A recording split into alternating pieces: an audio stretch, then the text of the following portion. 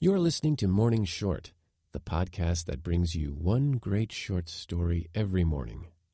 Today's story is The Bird Market by Anton Chekhov. Thanks to Strikingly.com for sponsoring today's story. We built Morning Short's website on Strikingly, and we've become big fans. It's just so easy to use. Launch your free website at Strikingly.com and use the code MORNINGSHORT, that's one word, to get an exclusive discount when you upgrade. And now to the story. There is a small square near the monastery of the Holy Birth, which is called Trubnoy, or simply Truboy. There is a market there on Sundays.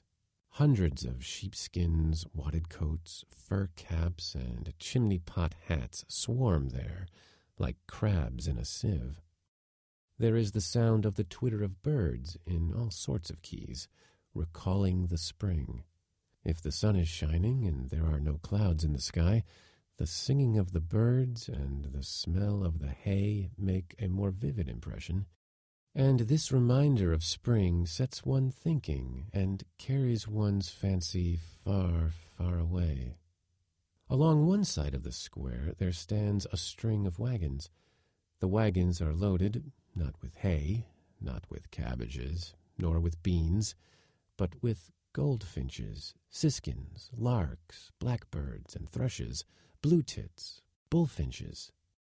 All of them are hopping about in rough homemade cages, twittering and looking with envy at the free sparrows.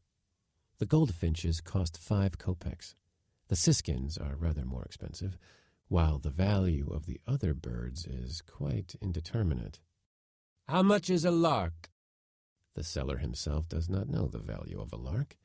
He scratches his head and asks whatever comes into it, a ruble or 3 kopecks, according to the purchaser. There are expensive birds, too. A faded old blackbird with most of its feathers plucked out of its tail sits on a dirty perch. He is dignified, grave and motionless as a retired general. He has waved his claw in resignation to his captivity long ago, and looks at the blue sky with indifference. Probably owing to this indifference, he is considered a sagacious bird. He is not to be bought for less than 40 kopecks. Schoolboys, workmen, young men in stylish greatcoats, and bird fanciers in incredibly shabby caps, in ragged trousers that are turned up at the ankles and look as though they had been gnawed by mice, crowd round the birds, splashing through the mud. The young people and the workmen are sold hens for cocks, young birds for old ones. They know very little about birds. But there is no deceiving the bird fancier. He sees and understands his bird from a distance. "There is no relying on that bird," a fancier will say, looking into a siskin's beak and counting the feathers on its tail. "He sings now, it's true, but what of that? I sing in company too." "No, my boy, shout, sing to me without company. Sing in solitude, if you can. You give me that one yonder that sits and holds its tongue. Give me the quiet one. That one says nothing, so he thinks the more." Among the wagons of birds there are some full of other live creatures. Here you see hares, rabbits, hedgehogs, guinea pigs, polecats. A hare sits sorrowfully, nibbling the straw. The guinea pigs shiver with cold, while the hedgehogs look out with curiosity from under their prickles at the public. "I have read somewhere," says a post office official in a faded overcoat, looking lovingly at the hare and addressing no one in particular, "I have read that some learned man had a cat and a mouse and a falcon and a sparrow who all ate out of one bowl." "That's very possible, sir. The cat must have been beaten. And the falcon, I dare say, had all its tail pulled out. There's no great cleverness in that, sir. A friend of mine had a cat who, saving your presence, used to eat his cucumbers. He thrashed her with a big whip for a fortnight, till he taught her not to. A hare can learn to light matches if you beat it. Does that surprise you? It's very simple. It takes the match in its mouth and strikes it. An animal is like a man. A man's made wiser by beating. And it's the same with a beast. Men in long, full-skirted coats move backwards and forwards in the crowd, with cocks and ducks under their arms. The fowls are all lean and hungry. Chickens poke their ugly, mangy-looking heads out of their cages and peck at something in the mud. Boys with pigeons stare into your face and try to detect in you a pigeon fancier. "Yes, indeed, it's no use talking to you," someone shouts angrily. "You should look before you speak. Do you call this a pigeon? It is an eagle, not a pigeon." A tall, thin man with a shaven upper lip and side whiskers, who looks like a sick and drunken footman, is selling a snow-white lapdog. The old lapdog whines. "She told me to sell the nasty thing," says the footman with a contemptuous snigger. "She is bankrupt in her old age, has nothing to eat, and here now she's selling her dogs and cats. She cries and kisses them on their filthy snouts, and then she is so hard up that she sells them. 'Pon my soul, it is a fact. Buy it, gentlemen. The money is wanted for coffee." But no one laughs.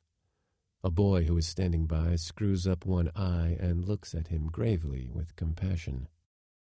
The most interesting of all is the fish section. Some dozen peasants are sitting in a row.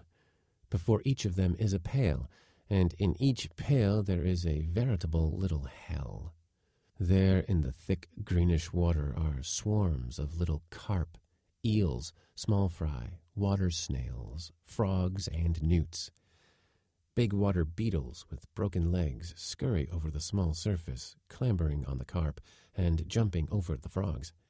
The creatures have a strong hold on life. The frogs climb on the beetles, the newts on the frogs. The dark green tench, as more expensive fish, enjoy an exceptional position. They are kept in a special jar where they can't swim, but still they are not so cramped. The carp is a grand fish. The carp's the fish to keep, Your Honor. Plague take him. You can keep him for a year in a pail, and he'll live. It's a week since I caught these very fish. I caught them, sir, in Perava, and have come from there on foot. The carp are 2 kopecks each. The eels are 3, and the minnows are 10 kopecks the dozen. Plague take them. 5 kopecks worth of minnows, sir? Won't you take some worms? The seller thrusts his coarse, rough fingers into the pail and pulls out of it a soft minnow or a little carp the size of a nail. Fishing lines, hooks, and tackle are laid out near the pails, and pond worms glow with a crimson light in the sun.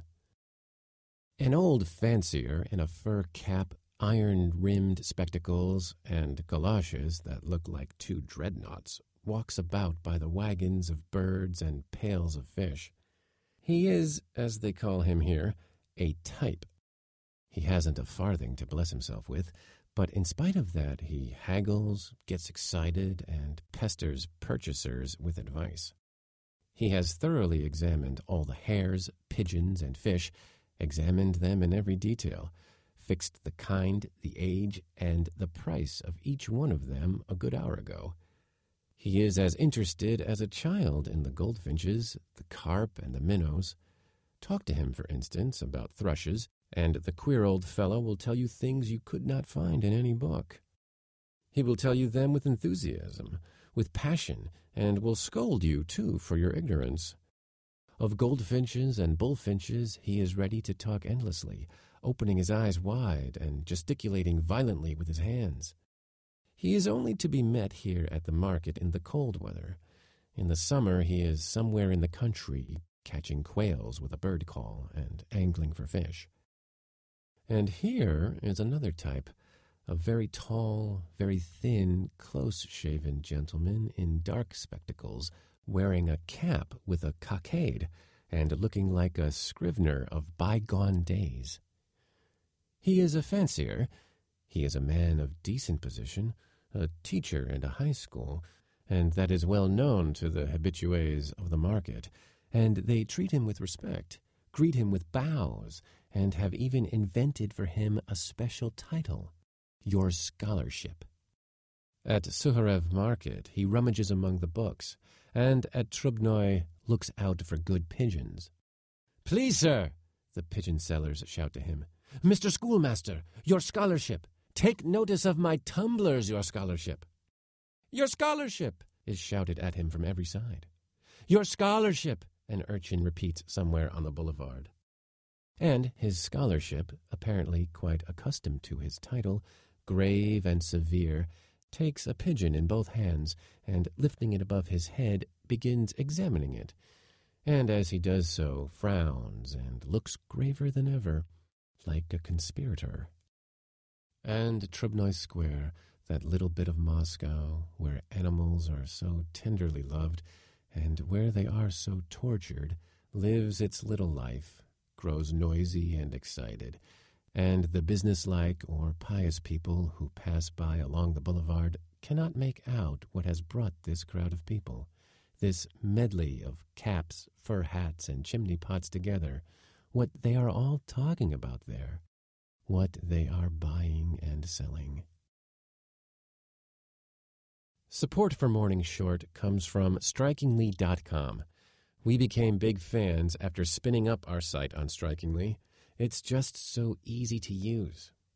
If you want to launch a beautiful website for your portfolio, startup idea, or business, check out Strikingly.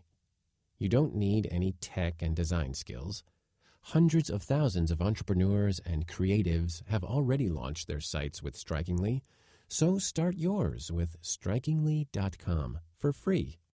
Use the exclusive code MORNINGSHORT for 15% off when you upgrade to Pro. Learn more about the Morning Short project and sign up for our daily emails at morningshort.com.